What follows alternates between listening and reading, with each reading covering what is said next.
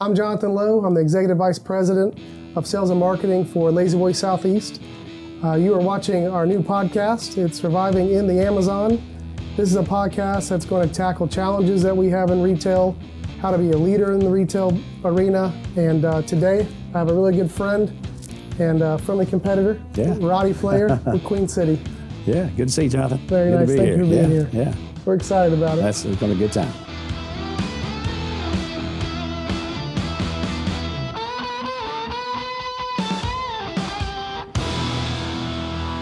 Thank you for coming to our podcast. Sure thing, Jonathan. You're a part of our first episode. There you go. I'm specializing in how to survive in the Amazon, is what we call it.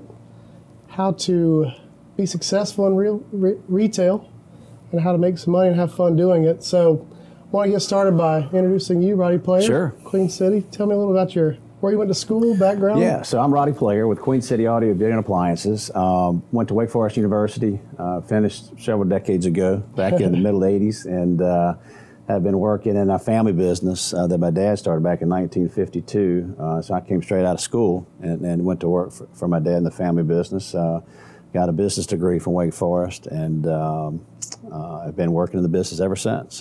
So you left Wake Forest and went straight into your family business? I did. I actually worked summers and things from when I was a young child. You know, even 8, 9 years old, I'd go with my father on Saturdays to.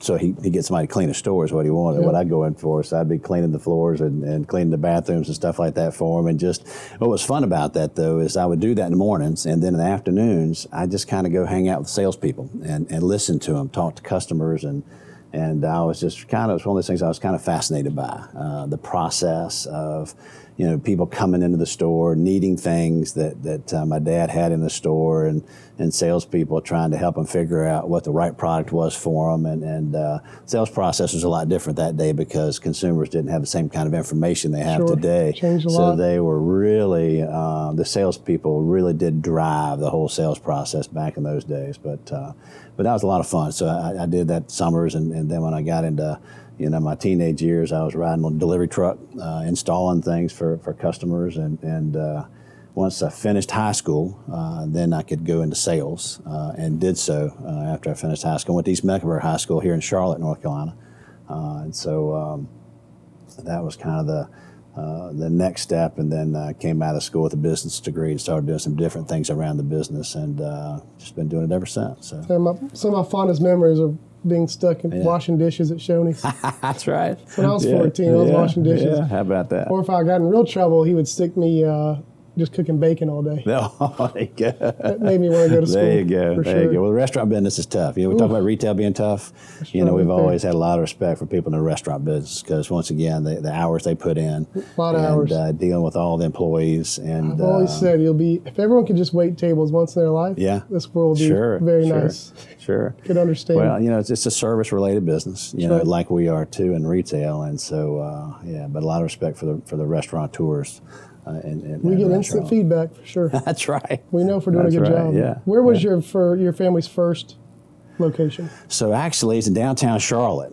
Back in those days, downtown Charlotte wasn't thriving. Excuse me, uptown Charlotte, right? Uptown Charlotte. You're right. It was downtown back then, though. To your point, but so it was actually on West 2nd Street. So it's really right downtown, and in 1952, and back in those days, my dad had been in World War II, and came out and went to kind of a trade school on a GI Bill. GI Bill, yeah. My dad did the same thing. To learn how to, at that point, was really repair TVs. The manufacturers had their own retail back then. There were different brands. The brands we have today were not available back then, but at least in the States anyway. But there were brands like Paramount TV and Muntz TV, and they owned their own retail stores, but they didn't want anything to do with service. And so they needed guys like my dad to service the TVs, and so that's all they did was run service calls all day. But the store was on West 2nd Street. He actually got into sales because back in those days, the manufacturers used finance companies to help them finance these purchases, and the product wasn't very reliable. So they would break down, and things break down, people don't want to pay for them. So unfortunately, they had a lot of repossessed TVs. And so one of the bankers called my dad and says, hey, we got hundreds of TVs down here and don't know what to do with them. So will you come buy them from us? Well, he didn't have any money. So he said, well, I'll tell you what, I'll come down there and I'll get 15 or 20 of them and on a Tuesday. And he'd repair them on Wednesday and Thursday, and then they'd sell them on the weekend. He'd take the money to the guy on the next Monday or Tuesday. And so they kind of had this relationship going. Back in those days, handshakes meant a lot.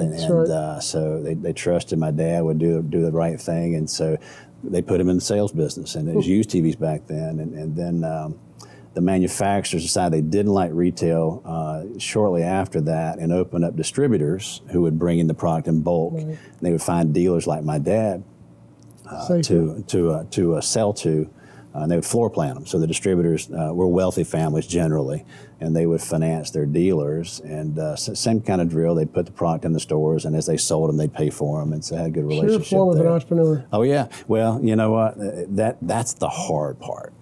Starting a business. That's right.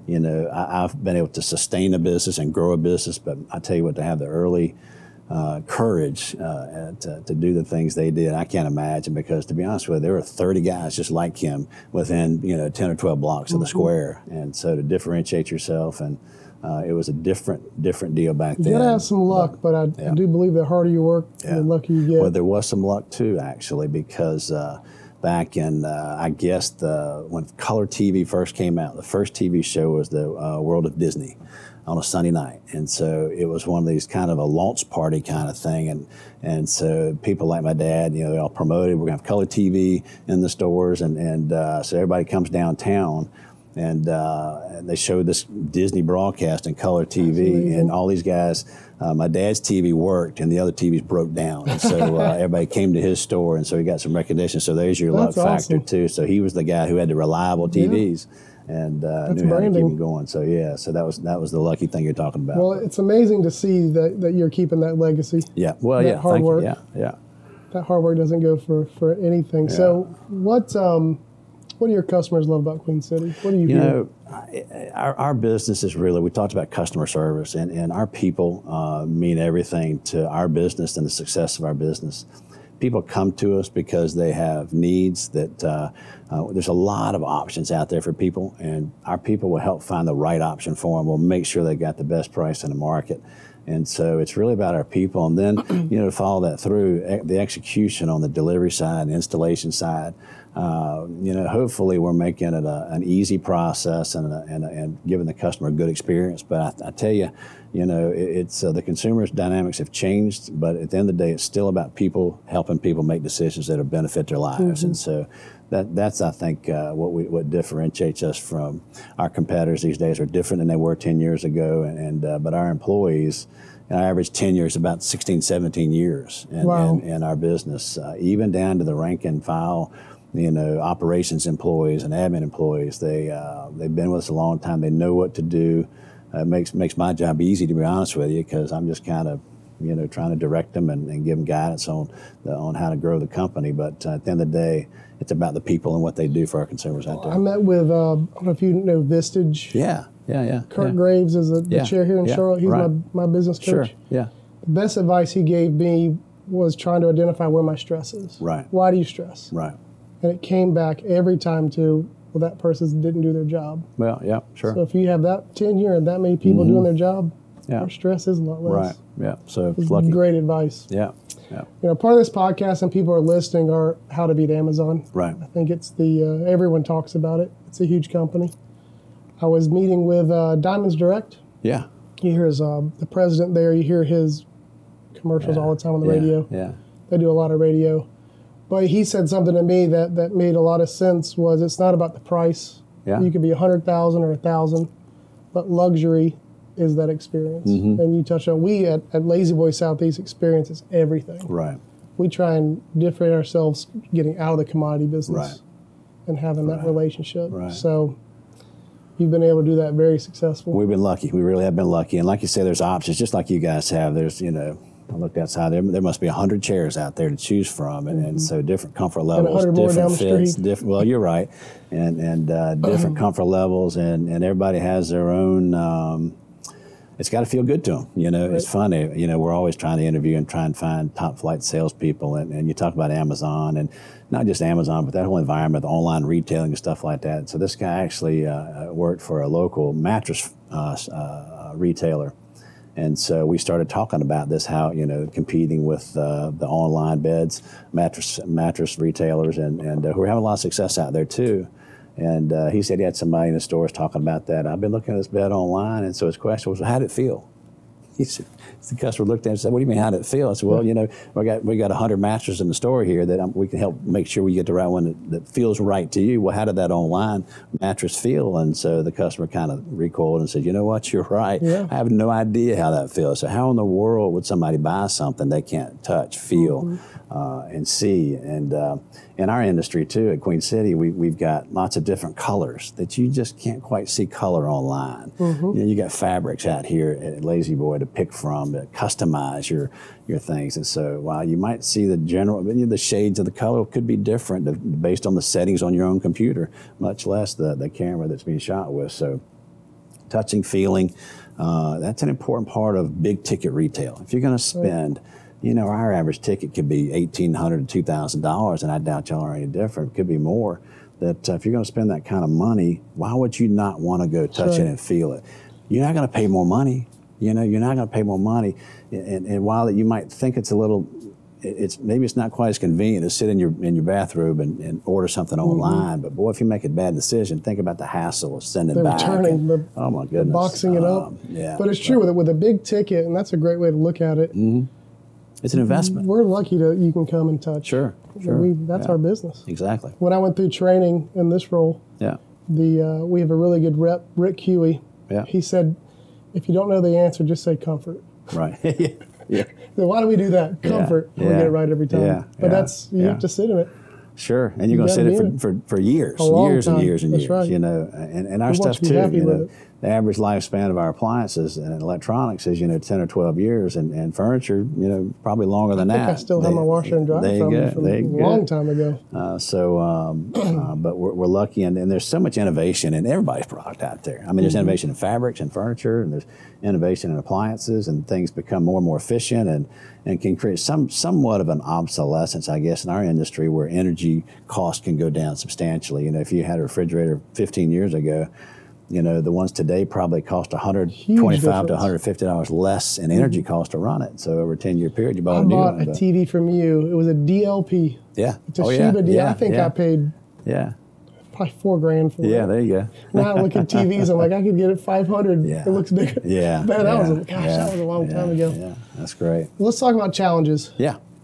What's your biggest challenge? So in our marketplace today, it's really, we're in such a low level of unemployment, and there's, so recruiting salespeople and operations people. So it's finding enough people to work. Our business is growing. We're growing rapidly. We've opened up 2 stores in the market since last June, and so that's been our biggest challenge, trying to talk to people about the opportunities in retail. Some of the younger people don't quite understand, and part of that's on us. I think that they don't understand the sales process and the compensation plans and things like that. So we're trying to modify and our plans so that it's more appealing to some of the younger people out there who want to work. They don't mind work. They just work differently than you and I did, or always have. And so, we're taking a look at trying to figure out ways to recruit them and explain to them and give them compensation plans that make more sense to them and give them incentives.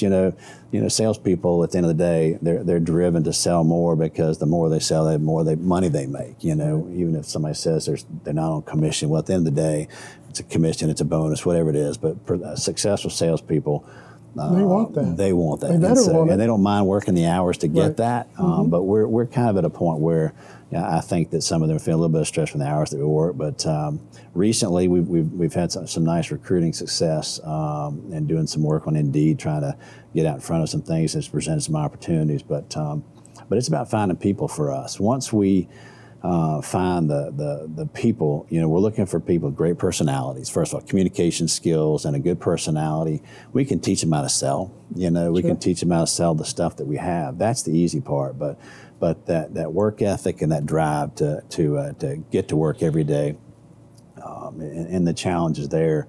You know, at the end of the day, they're somewhat similar process on a daily basis. Consumers are coming in, they're, you know, talking to them about product, trying to qualify them, find the right stuff. But that's not for everybody. You know, we work nights, we work weekends, and so but you know, our people are well compensated for that, and so that's the message that we try and get across. And it does take time. You know, when you're trying to hire an employee, it really, as an owner of the business, you know, the amount of money we put into training and the time it takes before they're really a productive salesperson is easily 6 months or more. Yeah, and so that's same with us. If they don't stick, then the cost of that lost is tremendous. So it hurts. It does. And so we've been real lucky in finding and holding on to people. And part of that's trying to build the right culture. You know, if it's not a comfortable place to work, if it's not an engaging community at the individual stores, then you'll struggle with that too. But and then operations people, you know, talk about that, you know, the people that actually put it in the home. That's a tough job. I mean, today we're sitting here in the middle of June. We hadn't hit 100. Most people complain about delivery. I'm like, let's go on a delivery truck. Yeah. So you know, bring a towel. And it's going to be 95 or 7 today, whatever it is outside. And you can imagine being in a truck out there and all day long. You know, you're making 8 or 10 stops, and you're squeezing through holes and through doorways and things like that, trying to take care of somebody's product. That's not an easy job. And drive a truck all day. Exactly. And so, but we've kind of given them some incentive plans too that make a little bit more sense for them to be more productive and get the work done. And but it's still, we need more people in a growing business. And Charlotte's such low unemployment; it's hard to find the right ones. But yeah.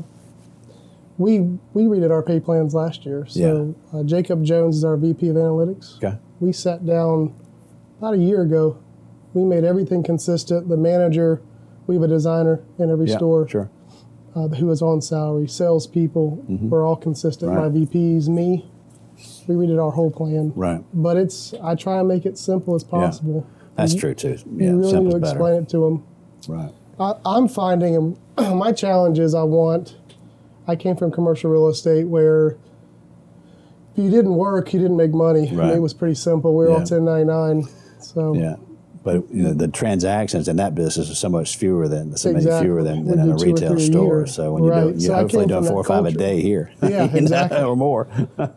So I'm trying to keep a retention rate at about 80%, but I'm trying to keep my turnover rate at 70. Yeah. So I'm finding if I hire 10 people, 6 don't make it. Really? Okay. Wow.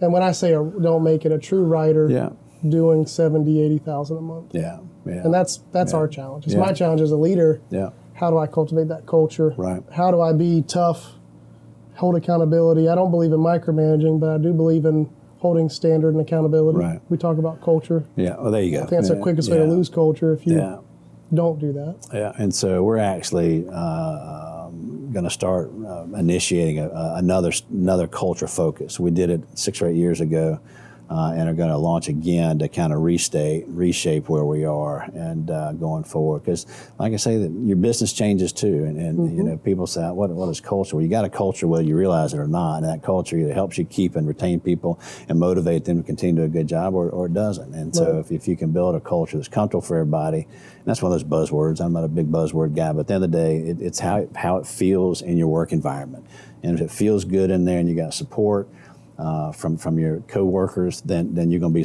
you have a better chance to be successful. Expectations are set. You know, the amount of work that each and every employee puts in is fairly level, and you don't have somebody dominating the work and somebody who might be taking a little bit lighter load. And so, but that's what that culture can do for you, and kind of have boundaries that are set up among the workforce. I call it freedom with a framework. There you go, framework. There you go. So you're good in this box. Yeah. And I trust you. You're going to do your job. I hired you. Right. So you have the skill. You qualify. But once you get out of that box, it gets out of hand quickly. Yeah. But we've been real lucky about that. And you know, our veteran people, you know, they are challenged by when new people come in to help them too, I think. And so, on the sales floor, sometimes there might be little competitive things that go on, but at the end of the day, successful people breed more success. Right. And so that's what we try and talk about, a lot about that too. So if you've got a weak link in that chain out there, it just kind of drags the whole company, whole store down anyway. Mm-hmm. And so it's amazing. One person. Yeah, the more successful each and every person is, the better the store does, which breeds more business for everybody, and rising tide floats all boats. Yeah, right? we say that here. Absolutely. But it's about that culture, those people. But that's a challenge. In an environment in Charlotte, unemployment's low. So there's not a lot of people out there banging on the doors to come work retail. And the young people we talked about, we're even talking about trying to build a job share plan. And, thinking of retail, job share, holy cow, we're open 66 hours a week. And so how do you set up a job share plan? Because people, they'll come in, look around a little bit, and maybe they don't always buy them the first time they come in the store. And so if they call back to the store looking for Bobby or Sally or Johnny, and they're not there, but its potential's there. And so if you set up, that's why I've never been a real fan of part-time workers. We just started part-time for the first time. Did you? First time in our Asheville market. Yeah. So I'm looking more for a job share with two part-timers that can finish each other's sentences and have records of the customers they talk to. And so we're just trying to build that job description and figure out what that looks like. But that's the kind of stuff that gives you a little bit of stress. So our designer, our in-home design program, we go to your house. Sure. And I'm very market-driven, very customer-driven. Right.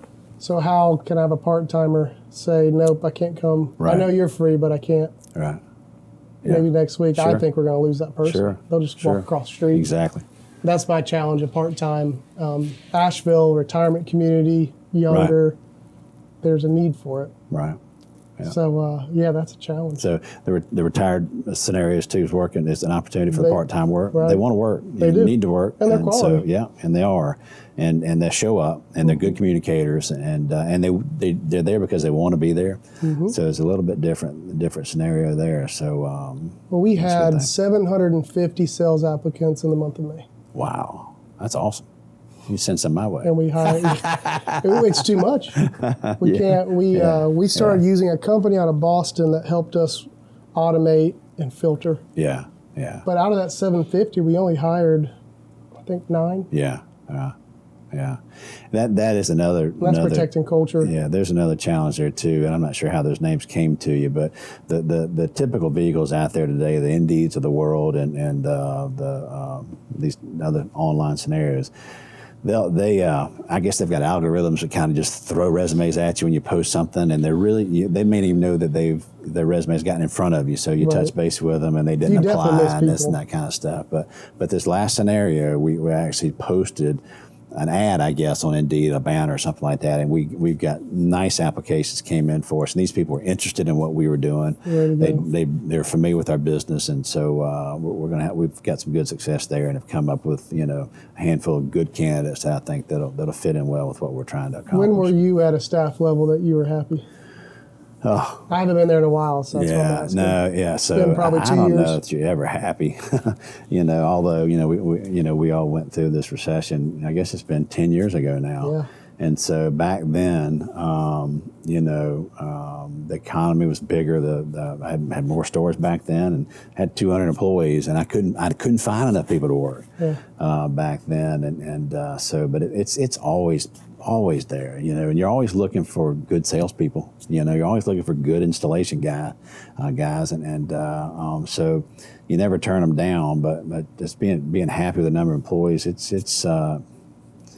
I don't know if we'll ever get there. I think if you see good people, you want to try and bring them in because they'll bring more business to you at the end of the day. So I don't remember ever being happy with that. Yeah, I haven't. I love our employees. Yeah.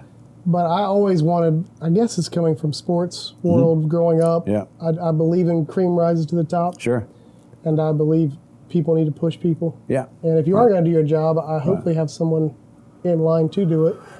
The farm, the bench, the bench, right. and that's the hard thing. And so, what we're probably not as diligent at is trying to have a list of people to we don't have a line of people waiting to work either. Yeah, we don't either. So that's that scenario. So somebody leaves you and you got a big hole trying to fill it. And to be honest with you, one of the reason the salespeople stay with me is I don't flood the floors. So our competitors, would typically put 25 or 30% more salespeople on the floor than they really needed to be. You said $70,000 or $80,000 a sales per. Same kind. We want $1 million producers. Right. Same kind of number. 86 or 7 or 8 per month, and so. But if you've got 10 people on the sales floor and they can't get to those kind of numbers, we would prefer to put 7 on there. They'll work the hours. Right. It's not a matter of that. And so we want them to be successful. They'll make more. The 7 will make as much money as the 10. And so they're going to be more successful. They're going to be happier. And we've got, at the end of the day, we've got 80 families that we're trying to support. Right. And so if we've got, if those 80 employees are taking more money home, then that's good for us, good for my business. And they'll take care of your customers. Exactly. They realize where where it comes from, and it comes from those consumers out there. That's kind of. I talk to the managers a lot on what is that number. Yeah. Because I always want more. Yeah. They want less. Right. Salespeople definitely want less. Yeah. And we set goals, I think, a little different than my previous careers, but we set goals based on what we want. We had a huge growth mode. Good. We built a distribution center, relocated our Charleston, opened Asheville, opened Savannah, new markets, so more expensive. So we set goals based on where we want to take the company. Right. And every store needs to meet their goal. Right. If we don't meet them, then we got to cut something. We don't say, well, better luck next year. Right. So I'm very aggressive with our goals because I know what we need. So how many salespeople do you want? Right. That number seems to be different. There's a mix. Like you say, you can starve the salespeople, and maybe they're hungry and they sell more. But our people tend to not mind that effort, their expectations are to follow up and make sure they're taking care of those customers out there too. But at the end of the day, you can, like I say, you can flood the floors, and maybe the store does a little bit more business, but I think we have experienced that our employees are better and are happier by staying a little bit thinner. I'm not saying it's thin. There's no people to wait on customers on the weekends and things like that. But I think we're kind of on the short end of it. We need and we'll be hiring another 5 or 6 salespeople and probably the same number of operations people over the next 90 days. But we're continuing to grow too, and so in our marketplace, we've had a redistribution of some market share out there with some national companies that are one struggling in a Sears and another one, an H.H. Gregg that's actually liquidated a year ago, and so we've got an aggressive growth plan too, and so it takes people to do all that. That's right, and, good people. You said we've opened up a store in Monroe, North Carolina here last June, and our store in Pineville opened up. It is 74. That. It's a good little road, yeah. Oh, man. Yeah. And then we opened up here in Pineville in December in 17, and so, but the stores are doing great, but we're getting some double-digit growth out of our comp stores too, which is important to us, and that's basically because of some of the retailers that have struggled out there in our industry. Who's your biggest competitor? It's national or local. Yeah, national. National competitors in the appliance business. Sears was number one for years and years and years. They've struggled and closed a lot of stores in our marketplace. They still have a presence, but Lowe's and Home Depot are competitors of ours. Lowe's has a little stronger market share in the Carolinas than Home Depot does as you get towards Georgia. I guess Home Depot's share goes up a little bit, and actually Home Depot probably has a little bit better national presence going west, but in the Carolinas and the Southeast, Lowe's is a good bit stronger, and there's some independents in the marketplace too. But Conn's? Conn's is a different kind of business than what we're in. I've hired 2 managers from Conn's. Have you? It's a hard-working culture like there. The change. Yeah, it's a hard-working culture there. They're more of I think a credit house is what the industry would call them. Right.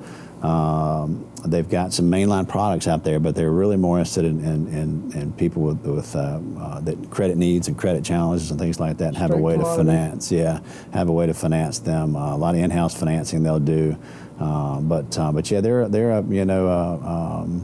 it's funny. They've been on a big expansion plan, and some of these big companies, they start growing and they'll teeter on failure. But they've had some leadership changes in there in the last few years. They're actually, I'm real familiar with them. They've been part of some buying groups that we've been a part of, and so knew their merchants, and they're tremendous merchants, built that business. Tremendous founder, hard driving out of Beaumont, Texas, and but all that's changed now, and so they have gone public, and so the core that built the business is mostly gone now, and so they'll change. And like I say, they've struggled in some areas and have righted the ship a time or two, and so I think their business will be a lot related on interest rates and things like that too. So as rates are changing now, we'll see how that goes for them. I don't know the real relationship on which is better for them, lower interest or high interest rates, but at the end of the day, when the economy's okay, they'll do fine.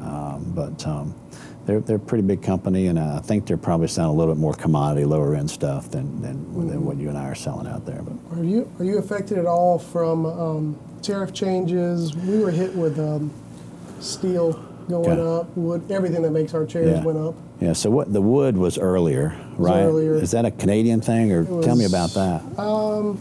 We make all of our upholstery stuff. We get out of Tennessee. There's 4 plants. Okay. So everything for us was U.S. driven. Okay. So the tariffs didn't hurt us. It'll hurt our competitors that go overseas. Yeah. But what we're seeing, the tariffs are coming in our industry too. First of all, the government put a tariff on imported washing machines. And so it was a 20% tariff on the first $1.2 million, and then it goes to 50%. And so while the U.S. manufacturers didn't feel a tariff, well, the tariff was because they weren't as profitable as they thought they needed to be. So they lifted their prices to slide just underneath that tariff. So we've seen some significant price increases on a lot of product here, and that was before the steel tariff.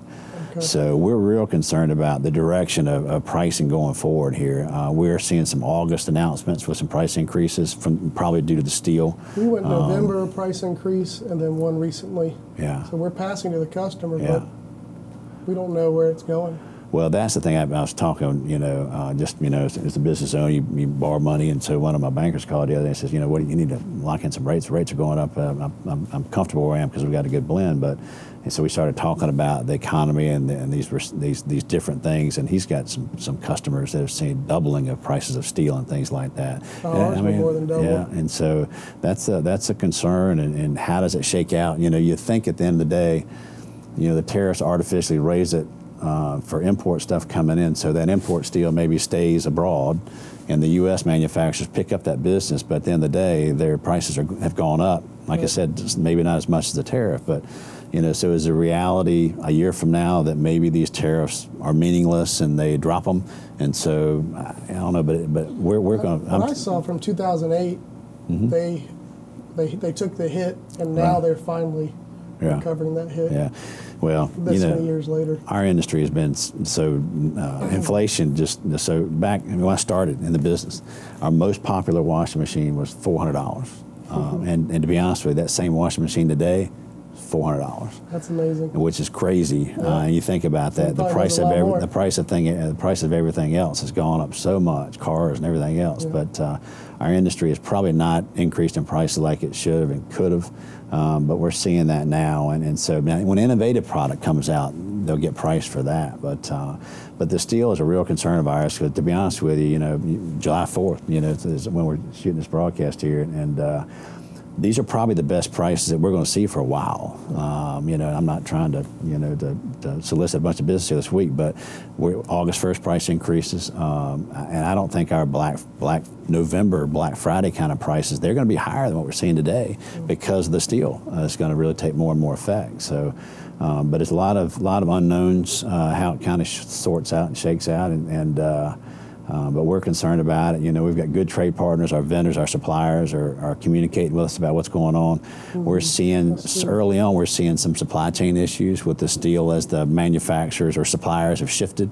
So, one of my big manufacturers got some tight availability because they can't get enough stainless steel. And so I'm thinking, well, they've had the same relationship with these same steel companies. Well, somebody probably came and paid them a nickel more per pound, whether it's Ford or whoever it is, and has taken some of their steel. And so they're having to scramble to figure out what to do from there. And so, but it'll be interesting to see what happens. But we're in good shape. Our to handle it as long as we know what's going on. And right. But our consumers, we're trying to communicate to them. If you need something, it's really a good time to do it because it's going to be more expensive in the back half of the year. So yeah, we believe in transparent with our pricing. We've seen a lot of retailers say this is the price, you can get it for this. Right. Our customers can look on their phone right. and call that out. Yeah, so we really believe in There's transparency. no secrets. There's no secrets. And so we're seeing the same thing where people come in with their phones in the showroom and, we're selling the same stuff in the same boxes and the same model numbers that most other retailers are. And so, but we're not afraid of it. We're not afraid of it. We're a big enough business that we have enough scale to what we do. We buy it right. We're part of a huge consortium of dealers like ourselves, and when we go to market as a $15 billion business, the conglomeration of us. And so when we go to the manufacturers, maybe it's a $10 million business for me or something like that, but it's a $800 million so how business. How did you get into that group? So if I'm someone who owns a retail store that wants that buying power. Yeah, so there's a couple of industry buying groups in the market, in our industry anyway, and it's well known. They're out there and they're recruiting members. All of them are all the time trying to steal each other's membership too, I'm sure. But at the end of the day, there's a little bit of cost to be involved in it, but it's not only about buying, but you learn a lot from each other. The best practices we learn. We get better financing programs, so we can offer extended financing terms to our customers at better rates than we would without on our own probably. We share in a lot of marketing data, marketing analytics and things. Yeah. National company. It is, yeah. So we have a lot of those same kind of resources that we couldn't do on our own that the conglomeration can do. And so the video that we do in our commercials, the technology, that's a whole different level than if we were trying to do it on our own here. And so the shared resources is a big deal. And there's probably 3,000 of us in the group, but there's about 50 or 60 of significance that kind of drive the whole group, and so we're lucky enough to be one of the large ones in the group, and so we're involved in what's going on with the group and help give them feedback to make decisions on where to go. Right. That's good. So. Well, I want to talk about H.H. Gregg. Yeah. The reason I chose H.H. Gregg. Right. You've been in a family business. Yeah. I work for one that's been around since the 60s. Sure. Yeah. It seemed as I read through H.H. Gregg, that's how they started. Yes. Started small. I think it was in Indiana. Yep, Indianapolis. Mm-hmm. And then after about 62 years, they couldn't find a buyer and had to close up shop. Yeah. So I know those guys. I knew the founders. Not the founders, excuse me. I knew the next gen, the second generation. And we talked about the buying group. We're actually in a group with them years ago and had great leadership. As a small business, there were 25 stores back when I knew them, and back when I was dealing with them. So a couple things, the economies just started racing back, in the late 90s, early 2000, and so they thought that they had the secret sauce. And so the founder found some private equity money to take them from 25 to 100 stores throughout the Southeast. And they came from Indianapolis down here. And it was an investment firm out of New York or wherever it was. And at the end of the day, the founder died, actually. He was sick when I knew him. And so, not the founder, but the second generation, who was the true leader of the business, had some health problems and died with cancer. And that was probably the reason they sold early on to this, or let this private equity come in. But I just don't think they had the leadership to, I don't know. In our industry, and probably in y'all's too, there's not a lot of public companies. There's just in my opinion, there's not a huge return for investors.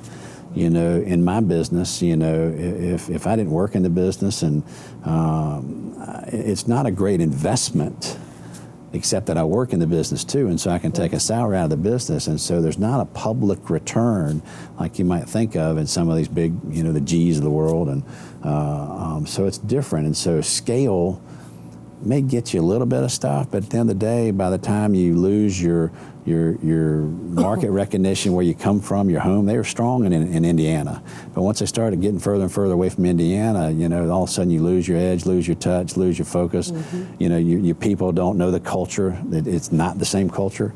And so at the end of the day, those become expenses to you that you can't offset with scale.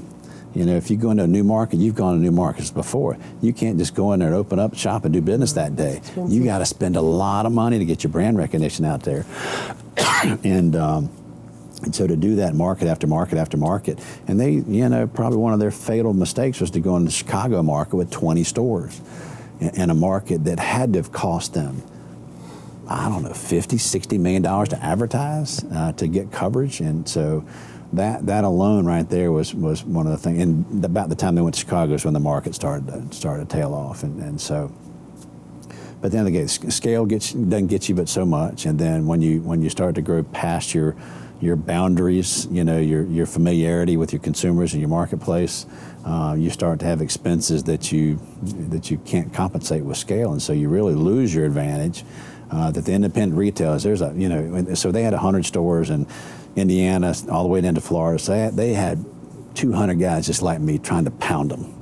You know, so if they got 200 guys like me trying to just hit them, you don't stand a chance, really. And so you think about that. You guys are a big company, a lot of stores, but you've individualized it, and so you've got a Southeast market. You got responsibility for your Carolina stores, but you focused on that. So that's what you got to do. You got to stay focused on it. You got to understand your markets are different.